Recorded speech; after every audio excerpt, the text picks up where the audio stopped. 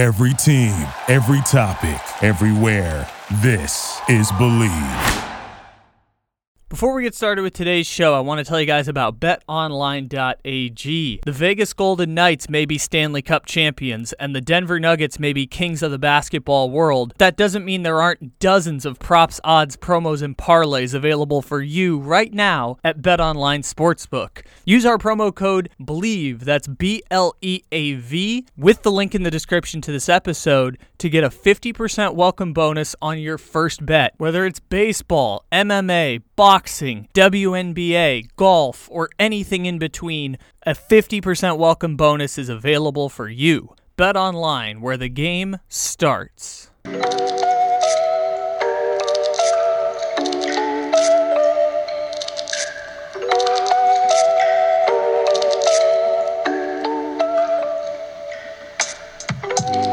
Good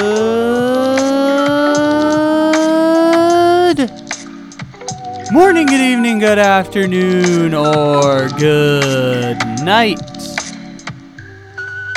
However and whenever it is you may be listening, thank you for stopping into another fantabulous episode of The Take. It is a podcast live on the Believe Podcast Network, except it isn't live because it is, as always, a podcast, and podcasts aren't live. That's the whole purpose of podcasts. You can listen however and whenever it is that you may be choosing, and we appreciate that you have decided to stop in however and whenever it is that you may be listening. It's a fantabulous June 29th, 2023, according to my count.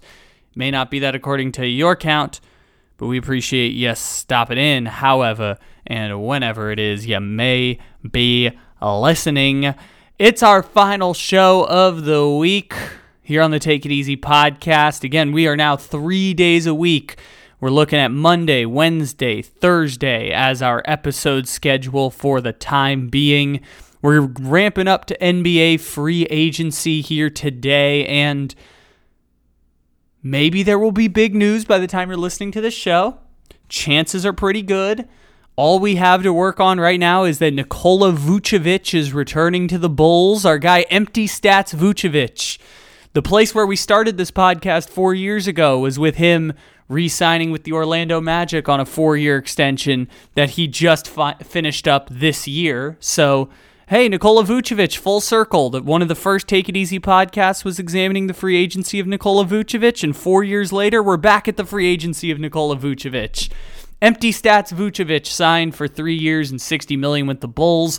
I'm sure there's going to be a lot more important signings coming up over the next few days, and because of this, we're going to sit back, take a break. Next week is going to be all about free agent signings and all about NBA trades.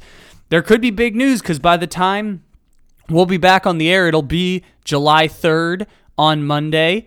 By July 3rd, between June 29th and July 3rd last year, DeJounte Murray got traded from the Spurs to the Hawks, a trade that in hindsight didn't quite have as much significance as we anticipated, and Rudy Gobert was traded from the Jazz to the Timberwolves, a trade that also did not have as much significance as we once thought that it might. All besides the point. The broader point is there's going to be a lot of stuff happening in the NBA, and Monday and Wednesday and Thursday of next week are going to be all about examining those NBA trades. By the way, I just thought about the DeJounte Murray trade. Today is the 1-year anniversary of us releasing our first episode of the Fall of the Spurs Dynasty podcast series, and it's been a hell of a year in that time since then. We made a full 5-part documentary podcast series, which you can listen to still. All the links are available in the description of this episode. That birthed into a book 6 months later, and then about 4 months since the release of the book, we achieved all of the goals that we had intended for and are now moving to bigger and better projects like working full-time in radio, which, by the way, the end of the show today, you're going to hear a fun clip of the New York Mets and the Atlanta Braves that we had fun with on the radio show that I've been working on this week.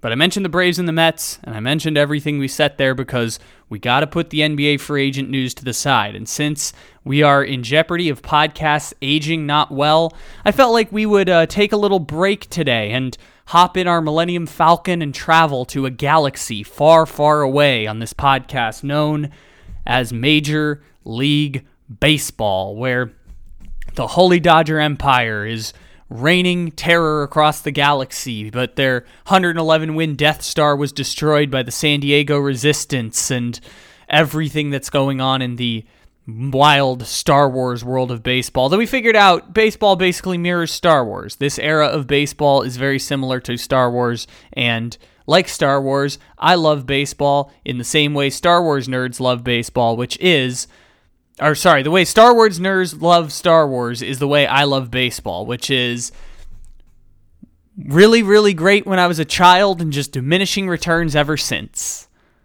I feel like that's how most Star Wars fans feel about Star Wars. It's how I feel about baseball. It was great as a child. It has just declined in quality ever since. And diminishing returns is the name of the game. But today I want to take a journey deep into our Star Wars universe. So, to set the stage, to set the mood, here is our Star Wars Episode 5 introduction. Episode 5, The Dodger Empire Strikes Back. After 5 days of battles, a perfect 13 innings from the bullpen fleet, and help from a rally goose, Captain Juan Soto and the San Diego Resistance blew up the Holy Dodger Empire's 111-win Death Star, restoring a balance to the Force. After their incredible victory, the Resistance discovers they still have much to learn after a journey to the Dagobah system and a visit to Master Harper on the swamp planet known as Philadelphia. Meanwhile, the Holy Dodger Empire grows in wealth, pillaging the backs of Diamond and Purple Rockies once more for resources. The Empire has removed Captains Trey and Justin Turner, while banishing Cody Bellinger to the north side. Master Cohen and his Met Army of Queens continue spending their unprecedented resources in an attempt to maintain control of their Empire state along the eastern seaboard. In addition, Master Cohen and his Met Army of Queens, along with the Holy Dodger Empire, prepare themselves for the impending arrival of Master Otani, the fabled Jedi Knight from Anaheim, who legend says has the ability to master and control both sides of the Force. Despite their successes, the Resistance is losing resources and ground, trying to compete with the tyranny of the Holy Dodger Empire. They've fled to the backs of Diamond in order to re-coordinate their efforts for the following season. In their time of need, Captain Juan Soto enlists help from a former Resistance ally, Fernando Calrissian, also known as El Niño. The Resistance also pays a hefty price for Xander Bogaerts' defection from the once great Boston Empire. With the help of Captain Soto, the return of El Niño, Xander the Carpenter, Joe Musgrove, Jedi Master Manny Machado, and Supreme Closer Lord Hader, the Resistance knows this season will be their best chance to dismantle the Holy Dodger Empire once and for all.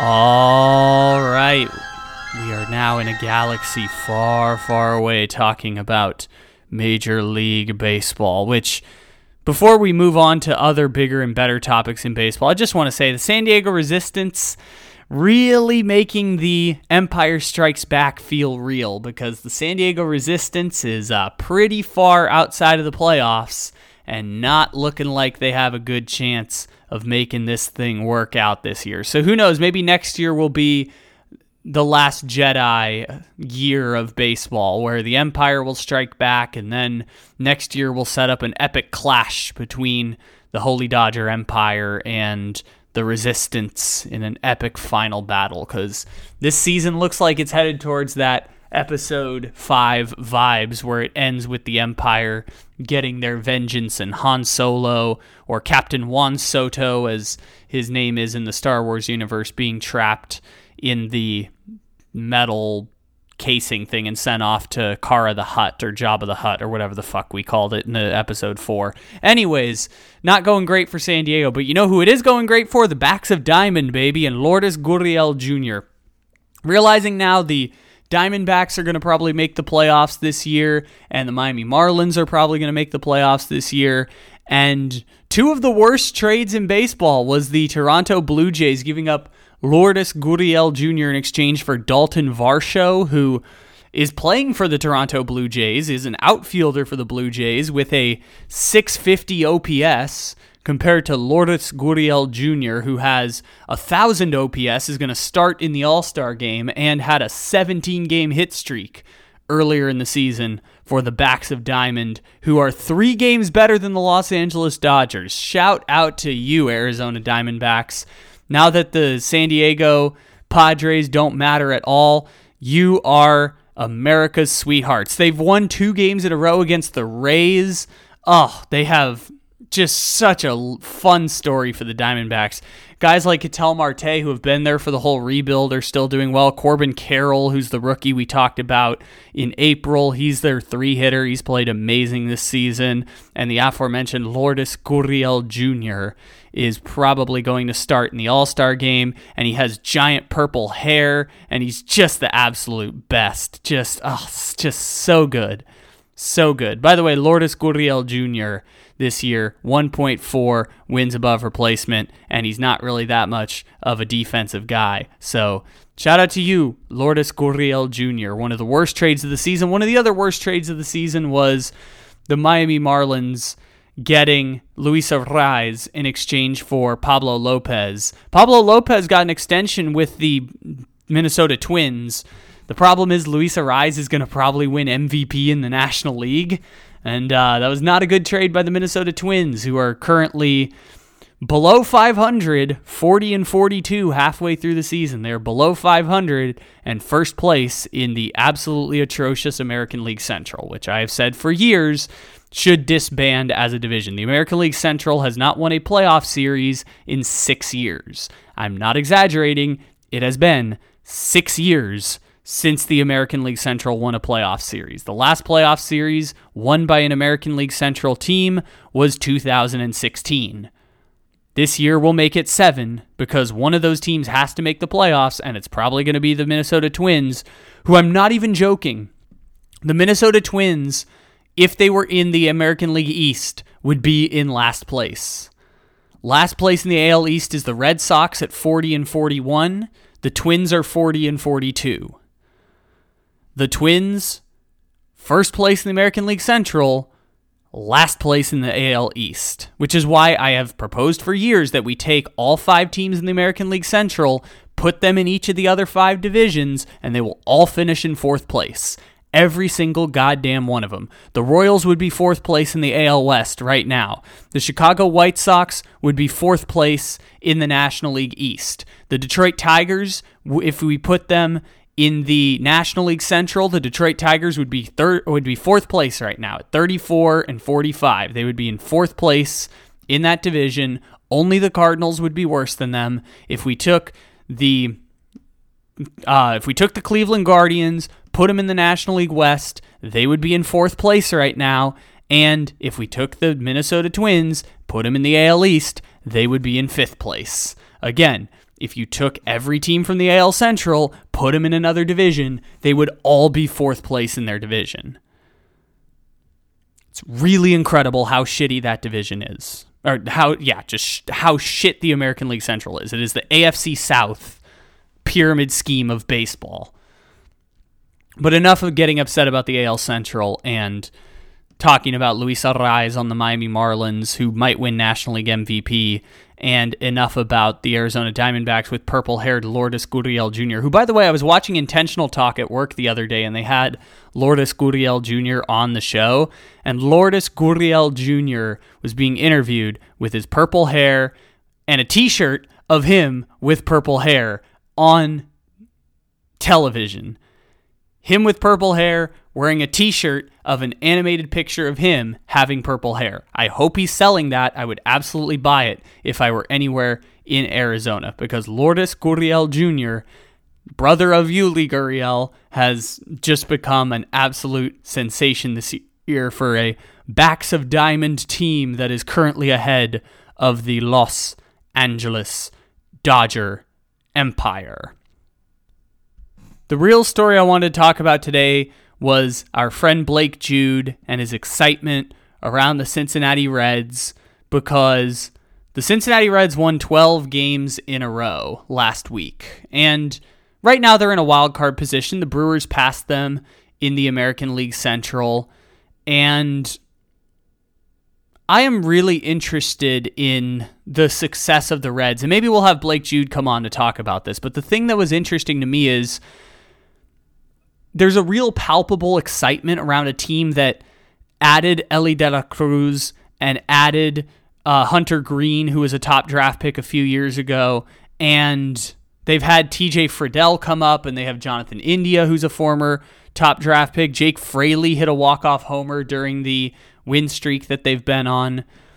And there's a genuine excitement around the Cincinnati Reds that is really unique and interesting.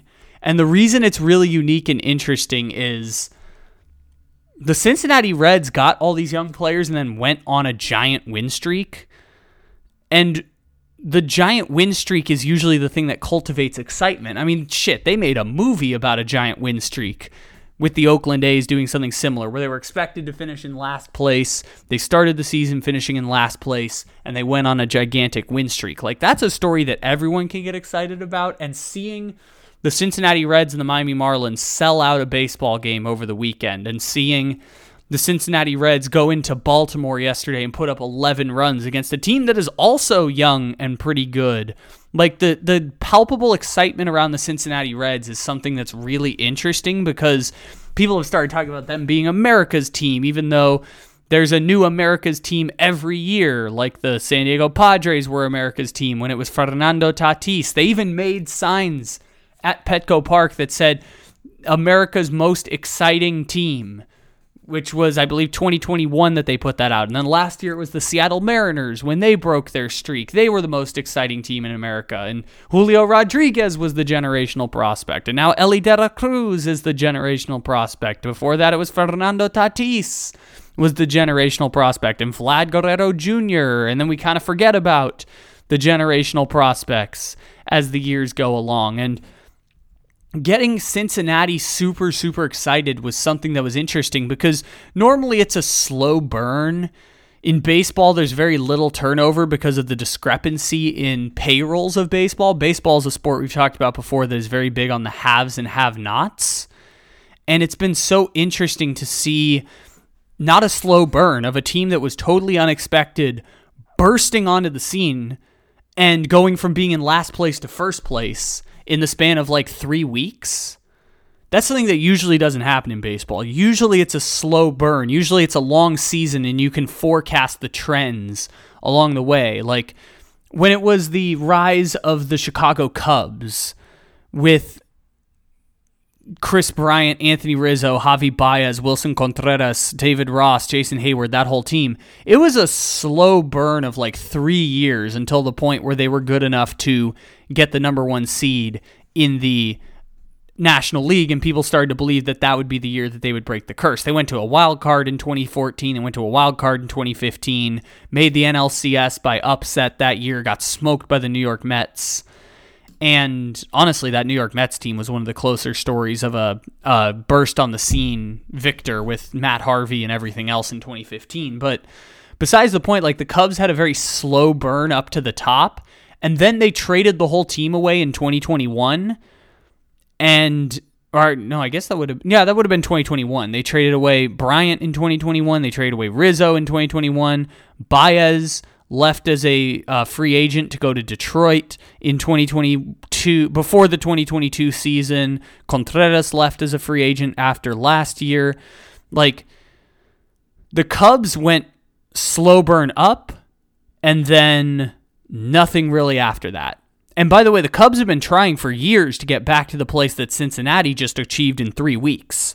The Cubs have spent 3 years signing, I forgot the guy's name from Japan, Suzuki, I think his name is. They signed Suzuki.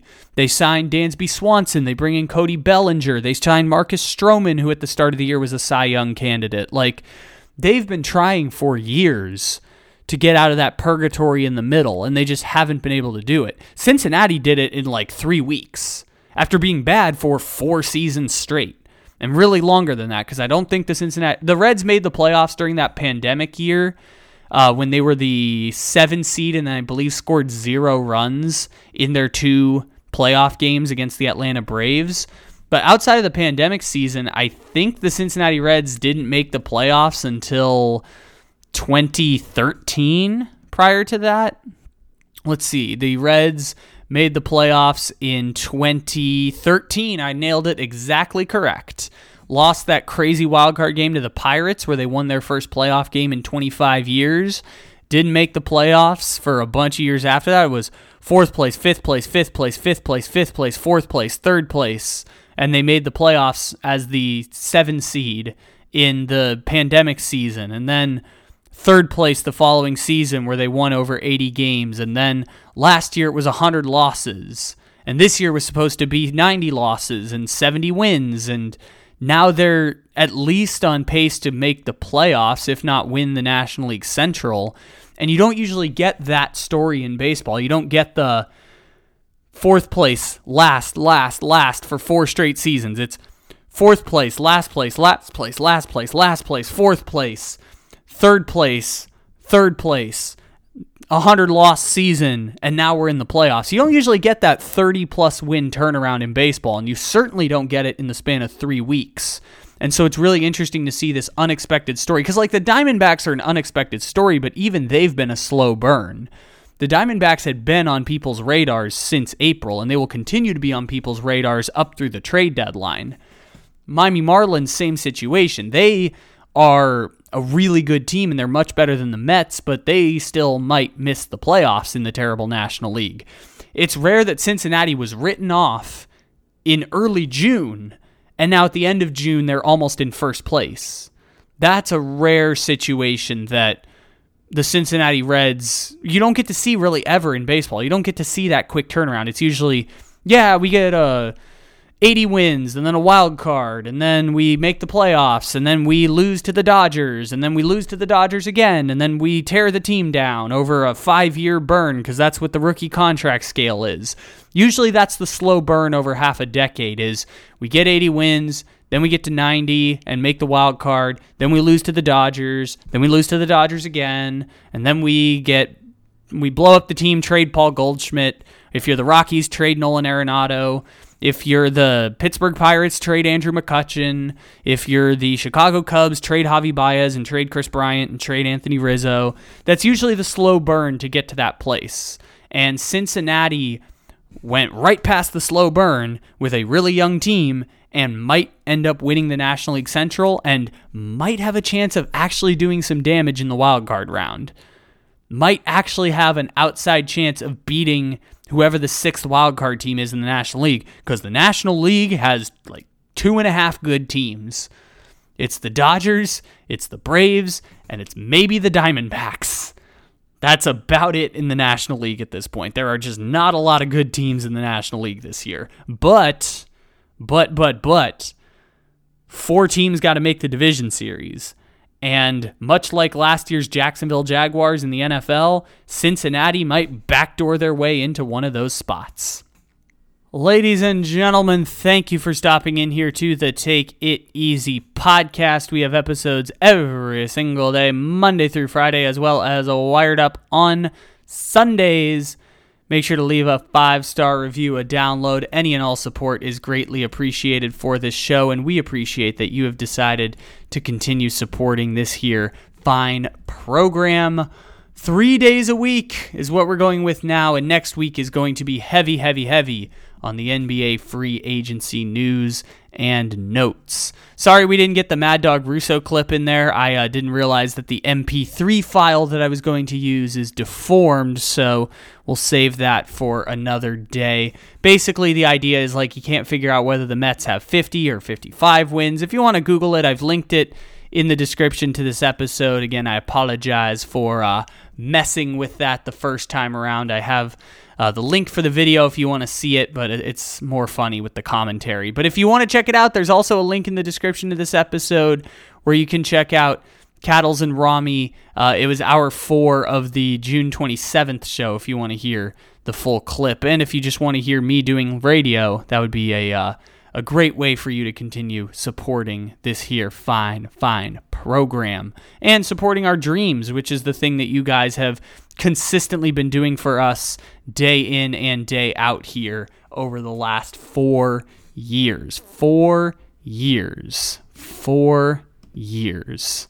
I cannot believe it's been 4 years of this lovely program. Thank you for stopping in, everybody. We'll talk to you again next week. And in the meantime, take it easy. Episode 5. The Dodger Empire Strikes Back. After 5 days of battles, a perfect 13 innings from the bullpen fleet, and help from a rally goose, Captain Juan Soto and the San Diego Resistance blew up the Holy Dodger Empire's 111-win Death Star, restoring a balance to the force. After their incredible victory, the Resistance discovers they still have much to learn after a journey to the Dagobah system and a visit to Master Harper on the swamp planet known as Philadelphia. Meanwhile, the Holy Dodger Empire grows in wealth, pillaging the backs of Diamond and Purple Rockies once more for resources. The Empire has removed Captains Trey and Justin Turner, while banishing Cody Bellinger to the north side. Master Cohen and his Met Army of Queens continue spending their unprecedented resources in an attempt to maintain control of their Empire state along the eastern seaboard. In addition, Master Cohen and his Met Army of Queens, along with the Holy Dodger Empire, prepare themselves for the impending arrival of Master Otani, the fabled Jedi Knight from Anaheim, who legend says has the ability to master and control both sides of the Force. Despite their successes, the Resistance is losing resources and ground, trying to compete with the tyranny of the Holy Dodger Empire. They've fled to the backs of Diamond in order to re-coordinate their efforts for the following season. In their time of need, Captain Juan Soto enlists help from a former Resistance ally, Fernando Calrissian, also known as El Niño. The Resistance also pays a hefty price for Xander Bogaerts' defection from the once great Boston Empire. With the help of Captain Soto, the return of El Niño, Xander the Carpenter, Joe Musgrove, Jedi Master Manny Machado, and Supreme Closer Lord Hader, the Resistance knows this season will be their best chance to dismantle the Holy Dodger Empire once and for all.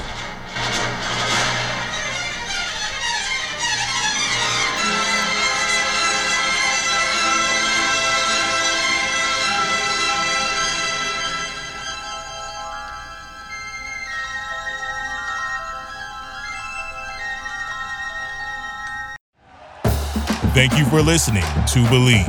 You can show support to your host by subscribing to the show and giving us a 5-star rating on your preferred platform.